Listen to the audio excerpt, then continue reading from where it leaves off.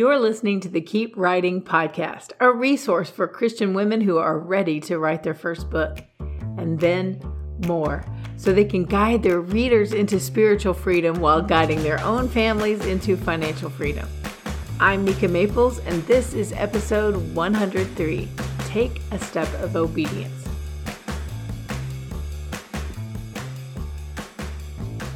I'm happy to feature my wonderful friend, Cassie Reid, on the podcast today.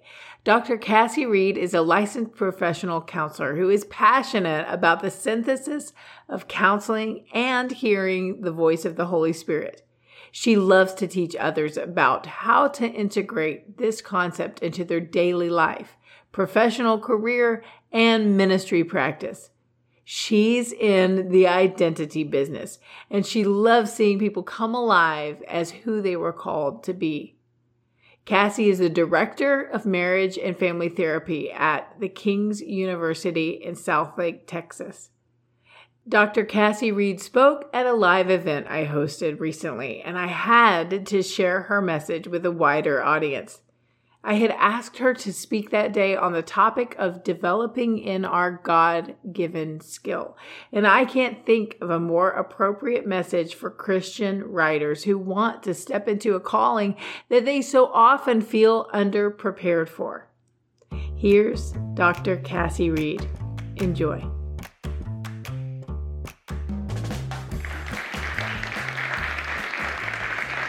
Thank you so much. Oh my gosh. Does anybody want to be best friends with Becky? It's me, I do. I call first in line. Thanks. Hi, I'm so excited to be with you. I'm Cassie Reid, and I have to tell you, okay, so we're dreaming, right? We're dreaming today. We're vision casting. I love it so much. It's actually been a practice of my husband and I for some time to set time to have vision for our year, for our career, just for our life, for our family. So, I just want to applaud you because this takes intentionality. It takes dedication. It takes maneuvering. It takes babysitters. It takes all the things to be here today. And so I just want to say I value this. And I was so honored when Nika asked me to come. So I just want to tell you a story. I'm always about looking at the places where the Lord has brought me from to where he's brought me to. I really have. I'm honored that you would say that about me, Nika, about just hitting out of the park. I've just asked the Lord my whole life, hey, what do you want me to do? Just open the door and I'll go. Like, obedience has been how I've gotten where I've gotten. But I was remembering when I was getting ready for this. So I met Nika a long, long time ago, not in person. You know, like one of those things where you meet somebody and you're like, oh my gosh. And I was remembering back, I used to work in Keller ISD when she worked in Keller ISD, and I remember sitting in a convocation. I worked at Central High School, and I remember sitting at a convocation and hearing her speak, and just something in my spirit leapt. Because I was like, she knows the Lord. Like, she follows the Lord. Like, I like her. I want to know her. And I just remember having that moment. And we had never met in person. She was at a different campus. But I was reminded of this because the Lord knows every single detail. And if I would have said to you in 2020 that I was going to be here speaking at a day of vision casting with Nika, I would have never imagined it. So I just want to say that to you, that right now your situation and your circumstance might look a certain way. And you might say, oh my gosh, Becky, let's be friends. I really mean it. But literally you might say that and you might think to yourself, okay, this is what I want to do and I see it, but I just don't, there's no road. You know, there's no way. I will tell you, so many things in my life have come back to me through relationships, have been things that I thought should happen in X number of time, but it's been this much time. And so I just want to honor Nika for who she is always, in every setting, in every situation. It came full circle too. I actually met her in person when we connected at the King's University, and it was just one of those things that I remember when she came in, and I was like, oh my gosh, like I remember when you spoke at Central High. So it was just really cool to just to be here today.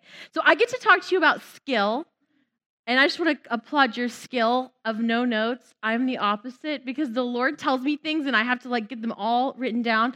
And I'm a little scattered. I used to apologize for it, but I don't anymore. So if you lose me, just wave me down and I will help you get caught up if I lose you along the way. So one of the things that the Holy Spirit has taught me is I always look at definitions. So when I'm asked to speak about something, I love Merriam-Webster because the Holy Spirit speaks to me through the dictionary. I know it's crazy, but it's really true. The Holy Spirit talks to me. So I looked up the definition of skill. The first part of it is the ability to use one's knowledge effectively and readily in execution or performance. The ability to use one's knowledge effectively and readily in execution or for performance. I felt like I heard the Lord say this. He already has equipped you with the skill.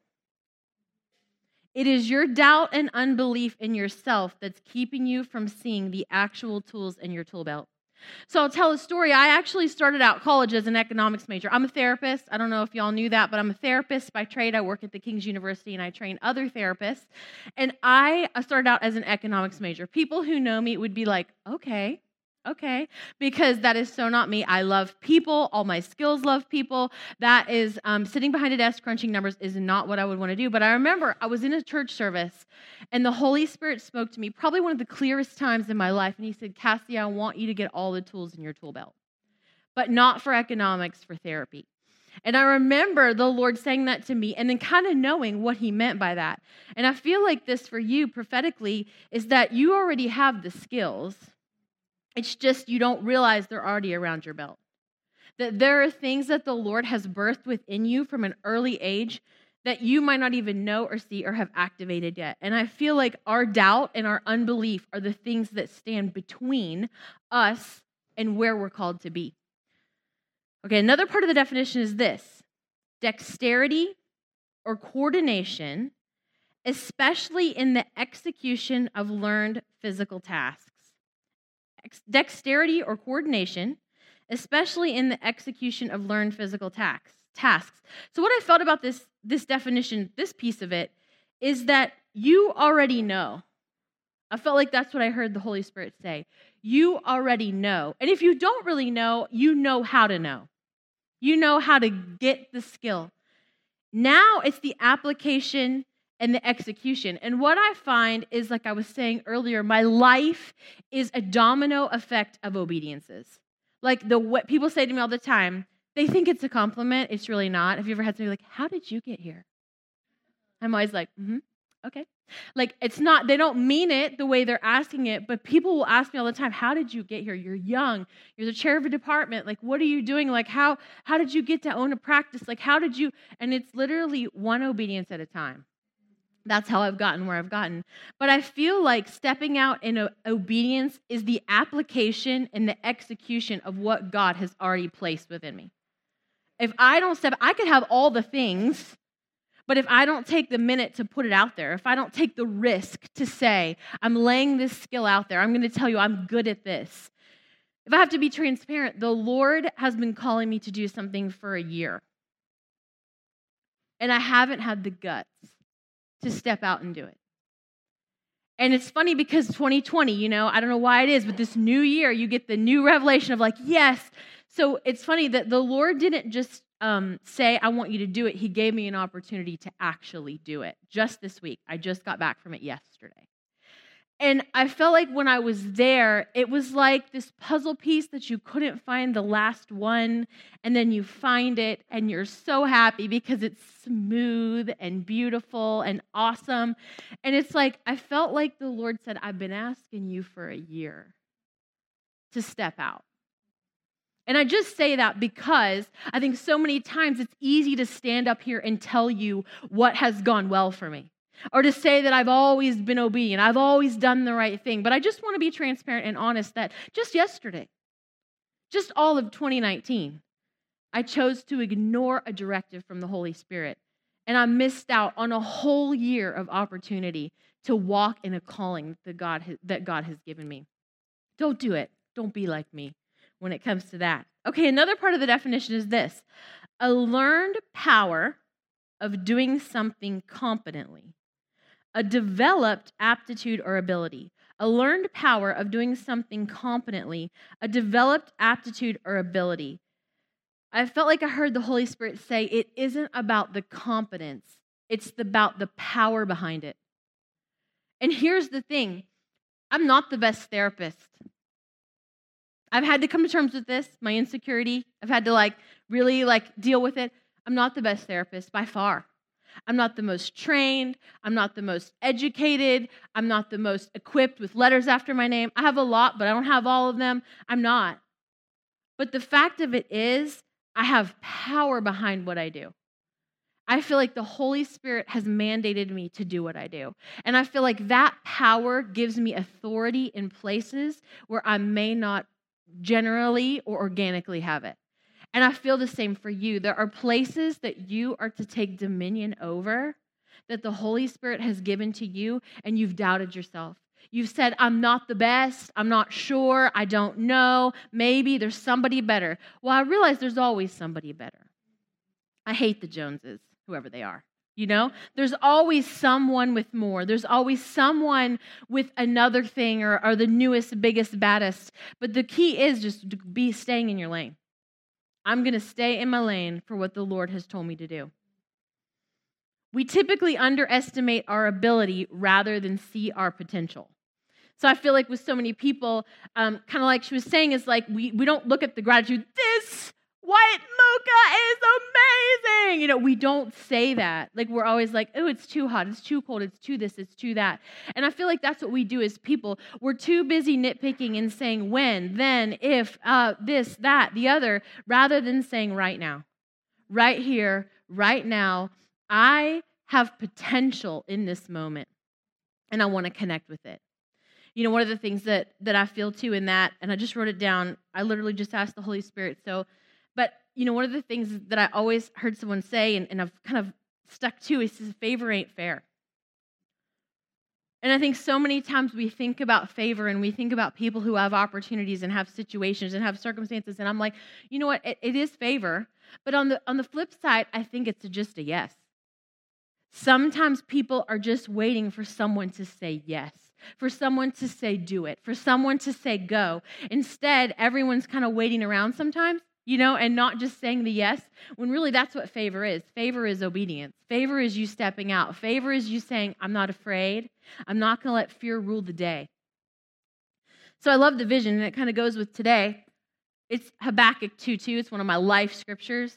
It says, write the vision, make it plain, so that he can run who reads it. And this is the Cassie paraphrase. But it also says, it will not tarry, but wait for it surely will come.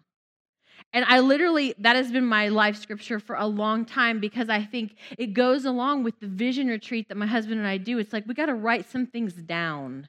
And the key to writing things down and what we do each year is we go back and look at the previous year. So I know ours is coming up. We do it a little later in the month, but I know I'm going to go back to January 2019, and I'm going to see the thing that I didn't do for all of 2019. I know it's going to be listed there. But there's power in writing it down. There's power in documenting it. There's power in putting it down. So I was asking the Lord about dreaming. Is that okay? Can we talk about that for a second? Everybody good? I'm in college. I teach college. So I'm used to people kind of talking back to me a little bit. So feel free. You're welcome to flat. I'm like, hold on, they're so quiet. Okay, so dream. Let's talk about dreaming a little bit. I felt like the Holy Spirit said it's essential that you dream. It's essential that you dream. That scripture, write the vision, make it plain. It's essential that you have a vision. It's essential that you have something to make plain. It's essential that you have something that you can write down in your life that causes you to run, causes you to go. I think about Nika and just even this day, this conference, it's she's been running. She's had that thing written down since, what'd you say, June? She's been running. She had something. She saw it ahead. And today, seeing it come to life, there's such power to that. Because what's next? There's something next. Yeah, everyone, yes. So I felt like I heard the Lord say this, is that there's levels of dreams. And this I feel like it's the Holy Spirit, but then it might be like me. I was a college, high school counselor, helping people get into college. And I felt like the Lord said that what we do is we try to have one level of dream. We say, okay, I've got this one. This is it. This one middle lane, kind of safe. Okay, so when you think about telling high school kids to apply for college, it's like you've kind of got your schools that would be like a great fit.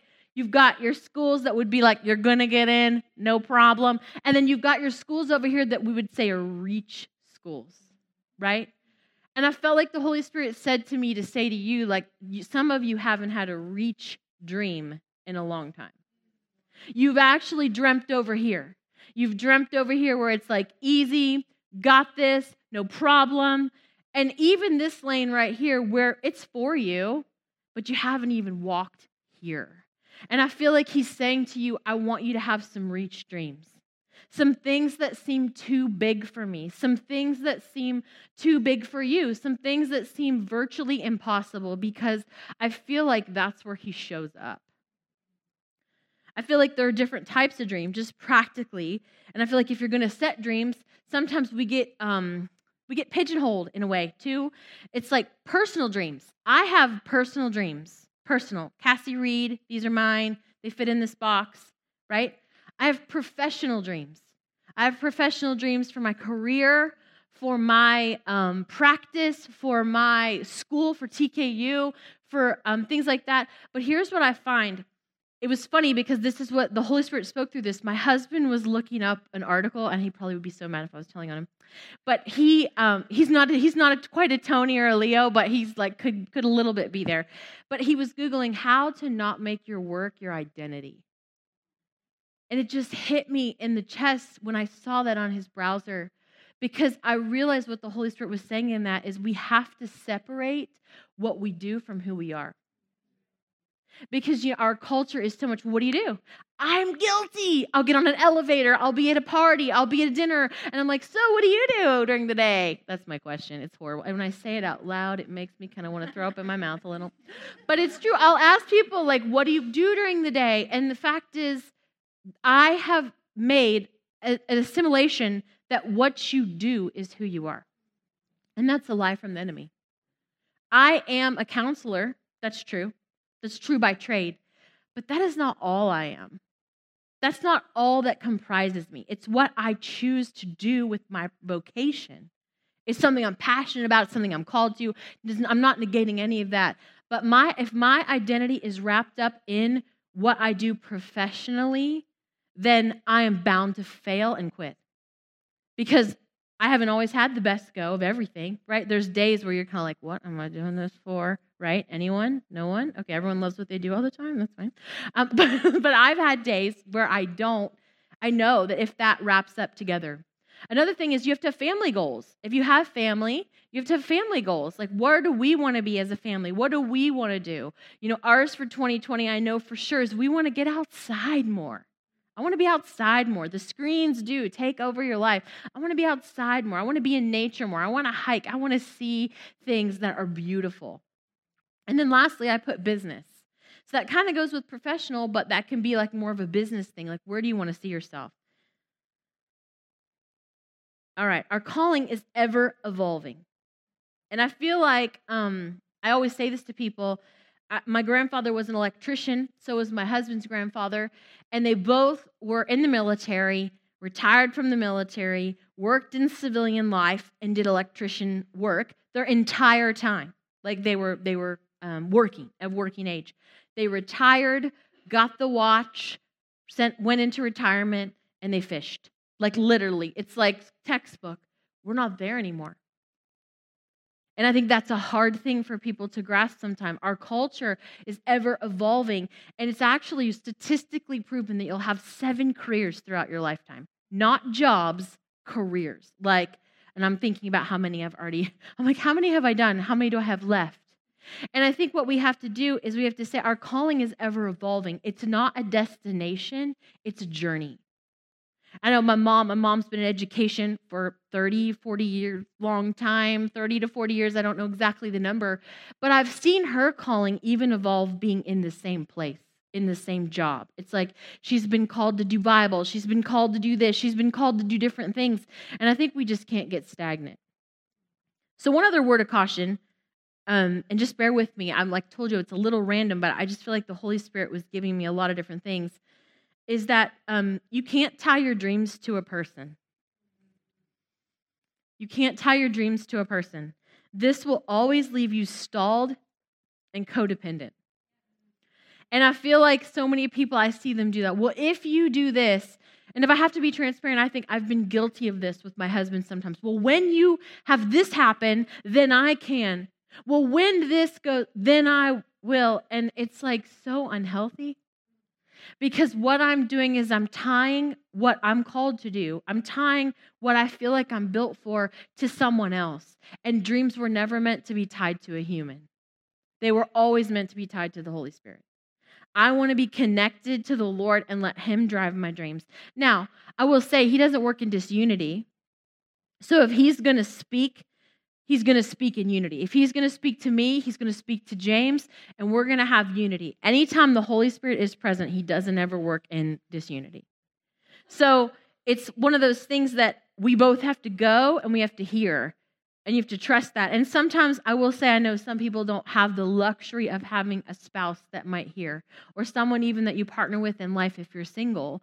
But I encourage you to find someone, and not to dishonor your spouse, but you need a friend then. You need a friend that will pray with you. You need a friend that will seek with you. You need a friend that will say to you, okay, like we're going to go to town on this. We're going to both intercede, and we're going to see, is this what God's calling you to? And I think unity always comes.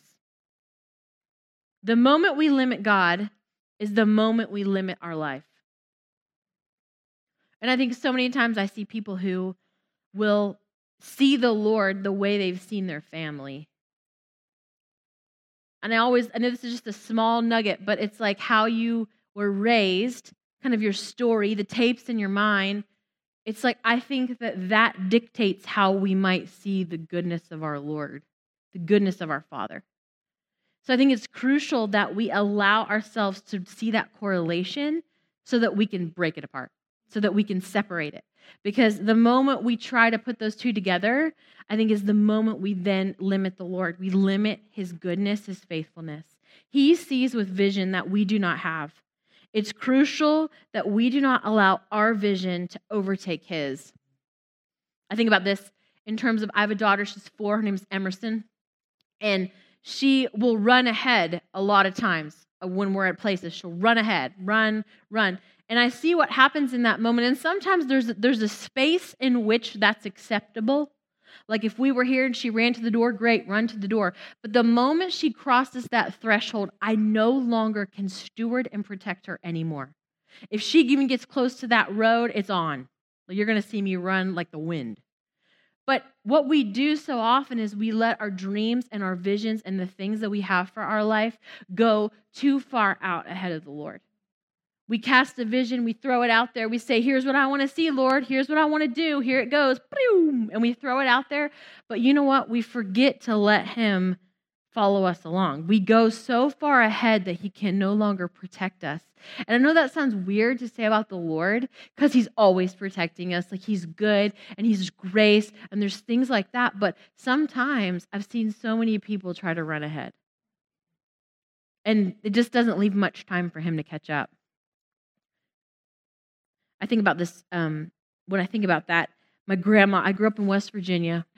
My grandmother, I'll never forget, she had this porch on her patio, and it was like that plastic kind of ribbed stuff, and it was like cover her porch. And so when it would be rainy days and we would stay with her, we'd go outside still, but we'd be on the porch. And I could just remember the sound of the rain just hitting that plastic and how it just brings back memories of being there with her and playing in her yard.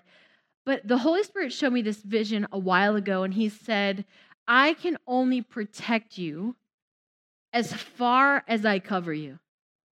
But the moment you step out from under my covering is the moment that I can no longer protect you.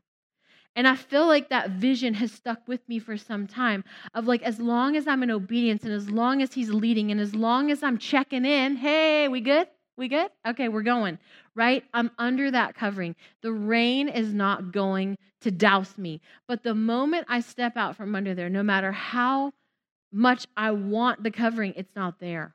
You can't make it be there. And I feel like I just want to say that to you because I feel like sometimes we do run out ahead. Sometimes we think we have to make it work. We want to finagle it, and that's not his best intention. The Holy Spirit can equip you for the impossible. I feel like I just want to activate some of you today and say that dream isn't impossible. Whatever the thing is that's been sort of rolling around in your spirit, it's not impossible. You may not see it right now in the physical, but it's not impossible. I remember my husband and I were talking about this just the other day. This was probably 10 years ago. It was probably 2009, maybe 2008. I remember we were married and we were walking through the South Lake Town Square holding hands. And I just remember noticing up above the retail stores were office spaces. And I remember looking at my husband and saying, I want to have an office here someday. And he was like, okay, cool. Like, knowing my husband's like, super great, always like supports me. But I think in his mind, I could tell he was like, okay, that's a big pipe dream. You're not even practicing. You're in grad school. You're working at the school. Like, there's no way. And I fast forward. So to about 2010, I'm working in a practice. And I feel like the Holy Spirit says, now's the time for you to step out on your own. And I was like, no way. I actually was part of a group that was a leadership development group that really propelled me to dream. So don't at all despise. I know that you're not, but despise today, because I signed up for this thing and thought, okay, this is going to be awesome. Little did I know that the trajectory of my life would change. And I will say to you that your trajectory may change after today. I know that's what's prayed into, and I know that's the vision of it. So anyway, I remember the Lord said, I want you to step out on your own. So I don't even know how it happened. We contacted a broker, and she said, hey, I have a space in South Lake Town Square. And I remember my spirit was like leapt, that feeling? And so we called her, we went, we saw it, we were like, okay, this could work. Well, we didn't give her our name, or we gave her our name, but we didn't give her our driver's license, any money. We didn't fill out any application. Well, the lease got executed anyway. So if you can imagine, if you know anything about real estate, like, this is totally the Lord. The lease got executed anyway. We literally were shocked. So we get a phone call and from this guy, and he says, hey, you haven't paid your rent. We're like, what? Like, what are you talking about? And basically, they executed a sublease for this space in the town square and didn't really let us know. Literally till the next day, we got papers in the mail. So we were like, how did this happen? We signed nothing. We didn't, literally not even a copy of our driver's license. We had to take a copy of our driver's license to this place to then show that we're legitimate people. But literally, my husband has the conversation with the guy, and we had all intentions of backing out of this lease. We're like, we can't afford it. Like, there's no way. This is like too much of a thing.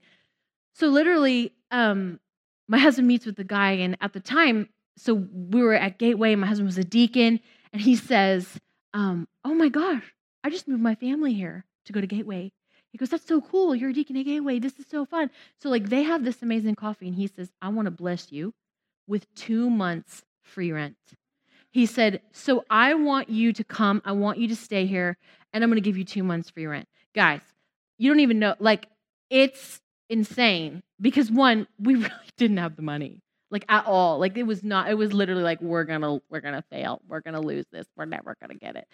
But the execution happened. This guy gave us favor and grace. We moved in, and I actually spent 8 years in South Lake Town Square.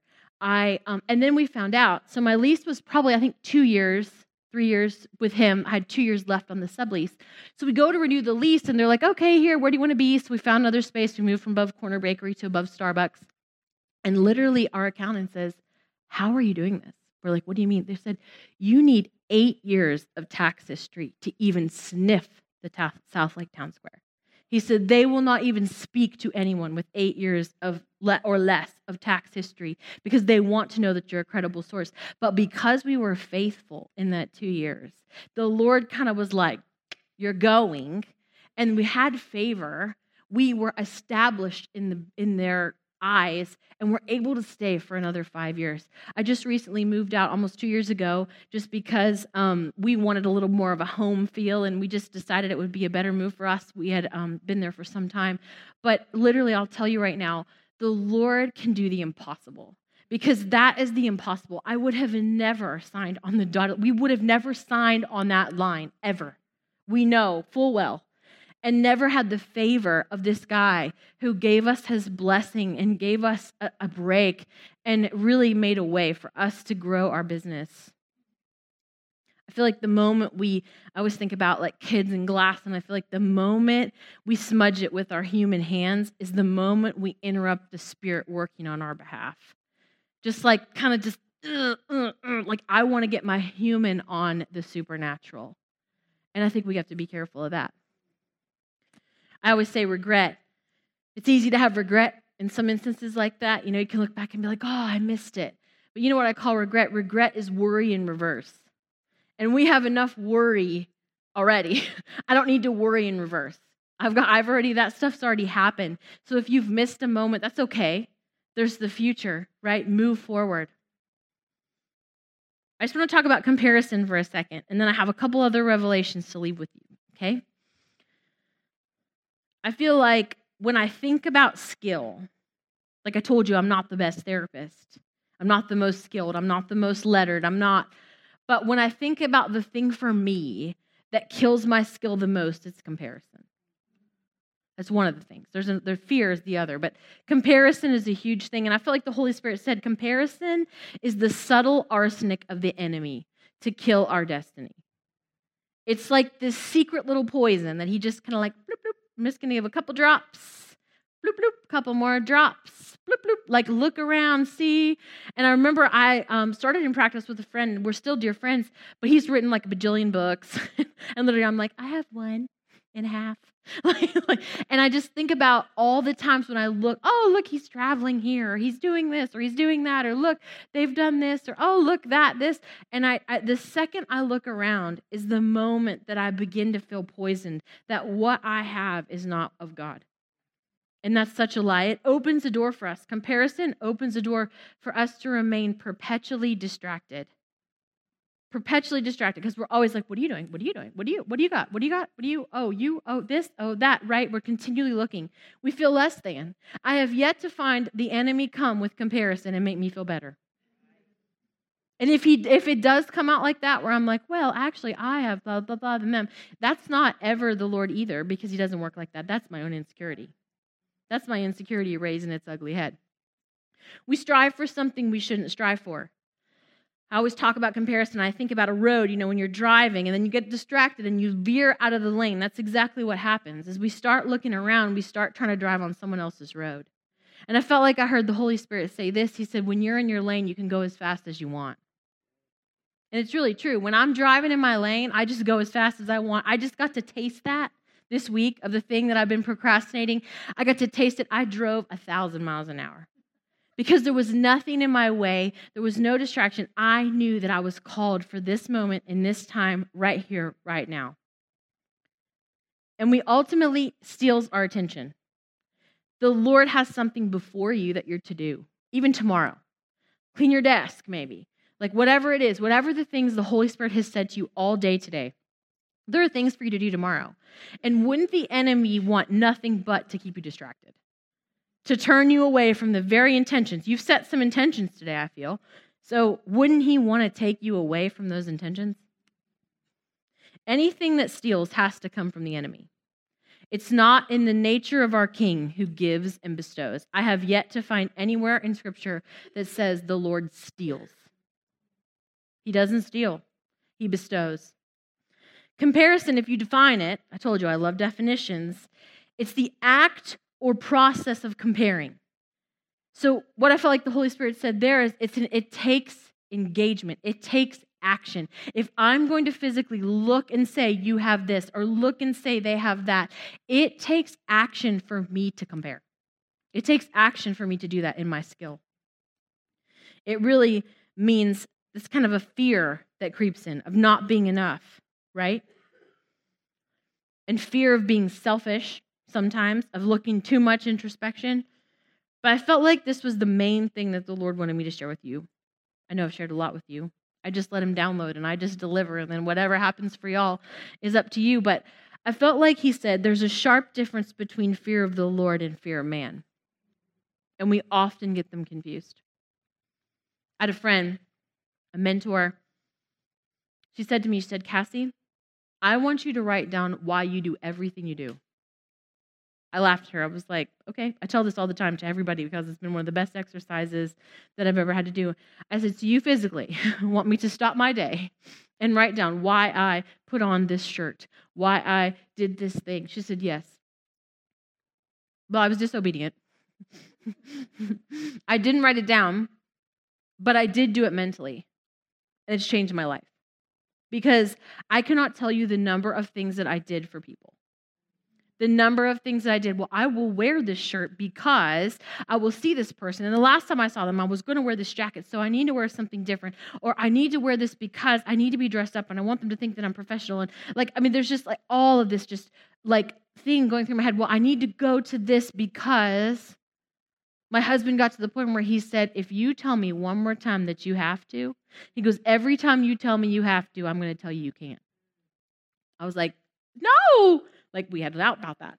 But he's serious. Like, every time I said, but I have to, he'd be like, well, you're not going. The moment I felt this compulsion that if I didn't do X, Y, and Z, that I had to do it. And I feel like what happens is we convolute that with fear of the Lord. So here's some stuff I found in Scripture for you. Fear of the Lord is a spring of living water. Proverbs 14:27. It's crazy to think that fear could be a spring, but it is. It brings us life. To fear him, to want to do what's right by him, to want him to lead our life, that is living water. To fear the Lord is a school in skilled living. Proverbs 15:16. I love Proverbs because you could just literally glean on that I could glean on Proverbs forever. I know that's not what we're intended to do, but just there's so many rich nuggets in there. The fear of the Lord is school in skilled living. And what I find with this is if we are obedient to him, he will equip us with the skill for things that we never knew we needed. Meaning that he leads you in this place. He leads you to meet these people. He leads you to know this thing. He leads you to go to a certain place. And it's our own fear of man that keeps us from the fear of the Lord that wants to equip us. The fear of the Lord expands your life. Proverbs 10:27. It expands your life. He has, one of the things that I feel, I'm going to say it confidently, even though that's against me, my character usually, but one of the things that I feel like I am very good at is connection. I feel like I love to know people and like plug them into each other. Like that is like one of my favorite things to do. And I feel like in that, it's that I have had my life expanded because I've not feared what man would say, but I've done what God told me to do. I've been obedient. I've let my skill go before me, and I've not let my fear rule the day. And I've been like, hey, I just want to meet you real quick. I just want to know you. Hey, tell me about you. And like ended up having these encounters where it's like, okay, you need to meet this person over here and plug you together. It builds up your confidence, fear of the Lord. Proverbs 14:26.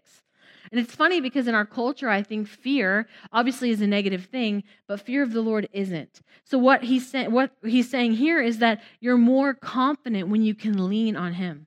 When you can lean and know that he's guiding your steps, he's leading your day. He so much so, like people think, I might think this is crazy, but I'm like, which route do you want me to take?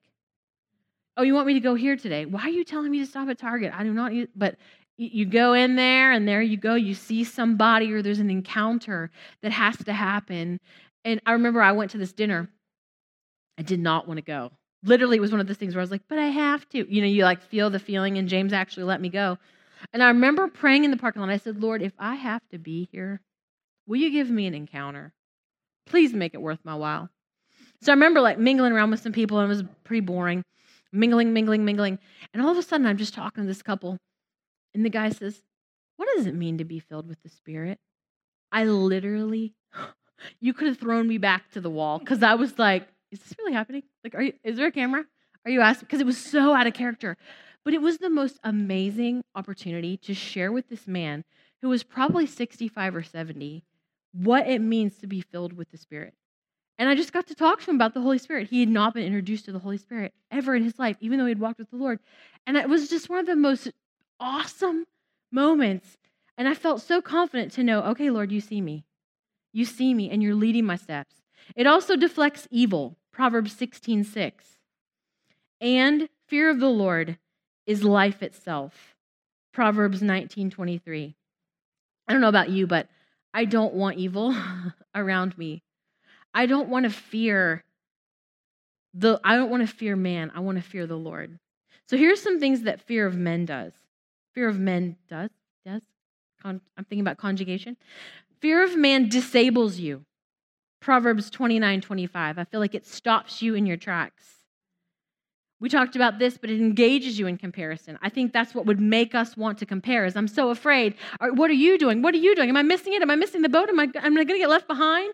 It's like we look at other people instead of looking at where the Lord has us.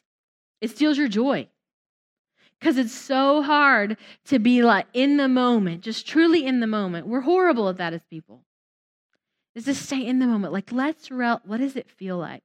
What does it smell like? So many therapeutic modalities, if I can get really technical, have become much more about awareness. What do you smell? What do you sense? Do you feel the floor beneath you? How does your skin feel? How do you feel? Like, what are you smelling? What are you sensing? What are you hearing? And I think so often we lose sight of that moment. It steals our joy. It's a snare. Proverbs 29:25.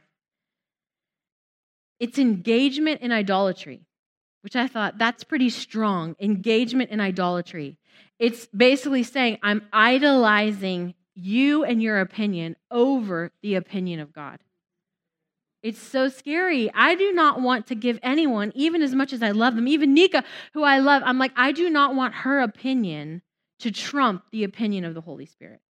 Even though I have respect, and I think it's so easy. It steals our authenticity. So I think one of the things I'm most passionate about is people being themselves. Find your identity. Who are you? Let's figure it out.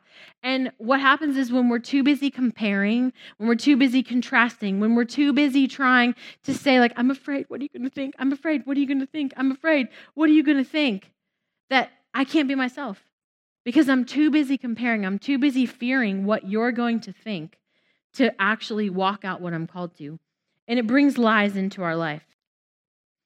So here's some things I think that fear can do for you as we're thinking about your skill in whatever place it is, wherever it is, whatever you're called to, whatever is your sphere of influence. It's too late. It's too late. I feel like that's a lie of the enemy. It's too late. It is not too late. But here's what we do sometimes. We think that he's doing nothing. We decide to do something, right? And I feel like it's never too late. There is a strategic time for you. There's a strategic time for what he's birthed in you. There's a strategic time and place for you to do exactly what you're called to do. And just because it's not on your timetable doesn't mean he's too late. I can't find a scripture that says he's not on time. Another one is I'm too old. Honestly, I feel I'm blessed at TKU. I get to lead students from 22 all the way up to 75.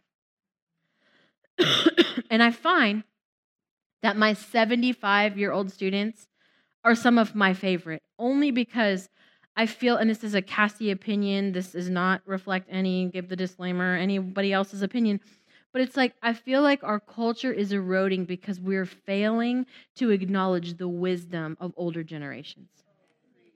There's wisdom and there's life lived. There's vicarious learning through their mistakes. There's things that they've walked through that, frankly, I don't want to walk through. Tell me how you walked through that so I don't have to do it myself. And I just want to say to you, if you've let that cross your mind that you're too old, that's a lie from the pit of hell. You are not too old. There is someone who needs your wisdom and your revelation and what you've experienced to impact their life right now. I need it. I want people around me that are seasoned saints, that have prayed through some things, that have lived through some things, that have endured hard tests of time, because I don't know all that I need to know. And I don't think I ever will until the day I die. I hope. I hope that I'm always learning and seeking. There is a need for older saints to model wisdom, true wisdom. As our culture erodes, we need people who can uphold the integrity of a handwritten letter. I live for a handwritten letter. I have a whole shoebox of note cards for that reason, because I will keep it alive single-handedly. But I feel like this generation it's given up on things like that. Like, how do you throw a baby shower? These are practical things for women sometimes. How do you do certain things? It's like, I need wisdom for people to show me. Another thing is this: you might think you're too young. I read a thing yesterday. I can't remember who said it. I wish I would have written it down. But it said, these kids now in high school are taking AP exams. They're learning to drive. They're getting jobs. They're doing all of these things. They're going off to the military. Why can't they serve in church? It was kind of the quote, and I'm botching it really bad. But it was the fact of, like, why do we say there's a junior Holy Spirit? Because there's not a junior Holy Spirit. My little girl, it's so funny, she senses and hears the Lord. We've taught her at 4. She'll say, Mom, the shadows are in my room. Like, literally like that now. And I'm like, okay, what do you do? She said, Holy Spirit, come. I'm going back to sleep. Like, literally, she knows that when she senses that darkness, that she knows what to do. And her sensitivity is no less than mine. And I just want to say to you, if you feel like you're too young, you don't know. There are companies, ideas, dreams birthed out of 15-year-olds. Another thing is, you're not in the right background. You don't have the right background. You've made some mistakes. You've done some things. You know, honestly, with my story, which I won't get into because I'm almost out of time, but is I should be in a trailer on meth with 5 kids from 5 different dads. Literally, that's where I should be.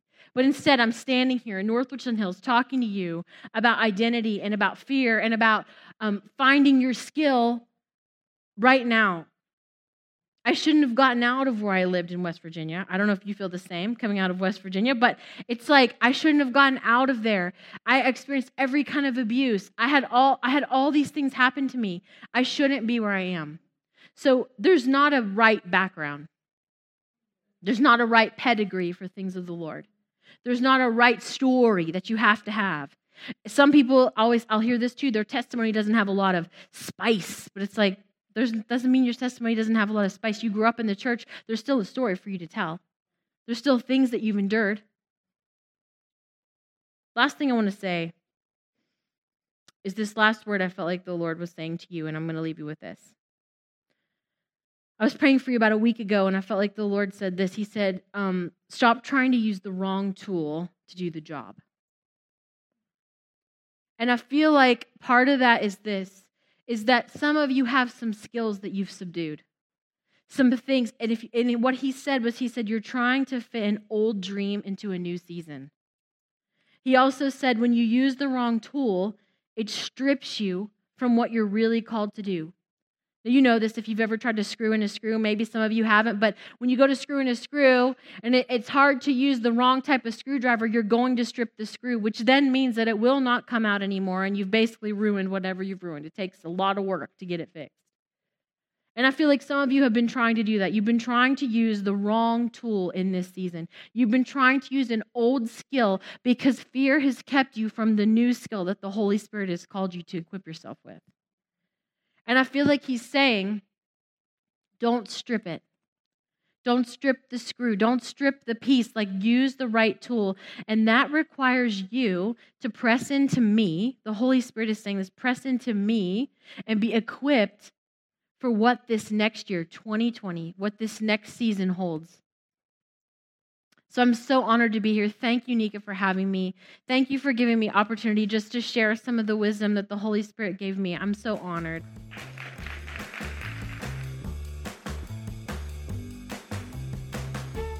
So encouraging, right? I knew Cassie's message would spur you on to good works, knowing that you are not the only one who's working. The Holy Spirit is working on your behalf.